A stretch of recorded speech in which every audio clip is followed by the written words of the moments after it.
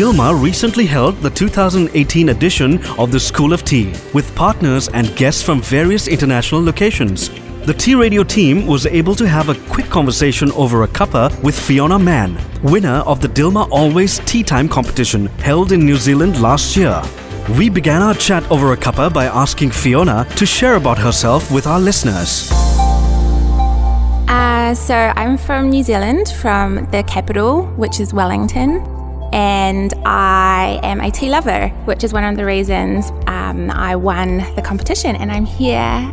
Dilmah's brought me over, which I'm really excited about. We asked Fiona if this was her first visit to Sri Lanka and what she thought about the country, its people and its flavours. Beautiful. It's everyone's so nice and friendly, and it's beautiful, and all the cities are quite different as well. And I love the curries. I like how you eat curry for breakfast. That's very me.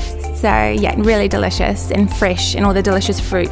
We asked Fiona about her experience with the Tea Always competition and how she first came across the Dilmah brand. Okay, well, Dilmah is quite a big brand in New Zealand, and their family come to New Zealand, I think, quite often. And so I've seen, them on TV and on the internet, and I know they sponsor festivals in New Zealand. Everyone knows Dilmah. And so I came across the competition just online on Facebook, and it was to create a tea-inspired pairing. So you had to use tea as an ingredient for what you're cooking and pair it with a tea or a cocktail or something like that. So that's what I did.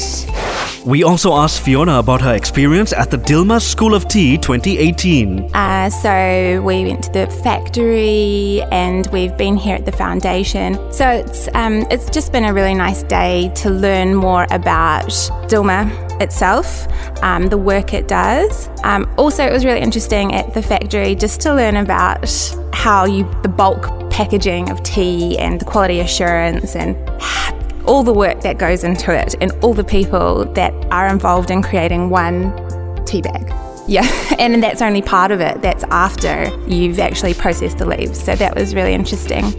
Since Tea Radio is a music-based station, we asked Fiona if she had any particular musical preferences. I love world music. I love R&B and hip-hop. In New Zealand, we're really into reggae. So I like reggae as well. Yeah.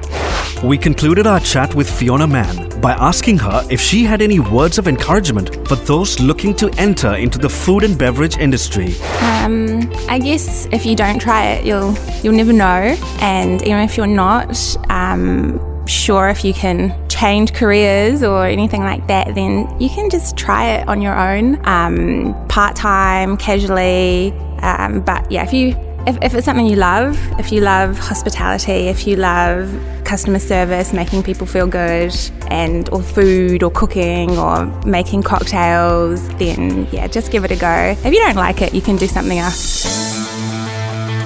Tea Radio brings you words of wisdom from men and women of achievement on VIP Chat over a cuppa.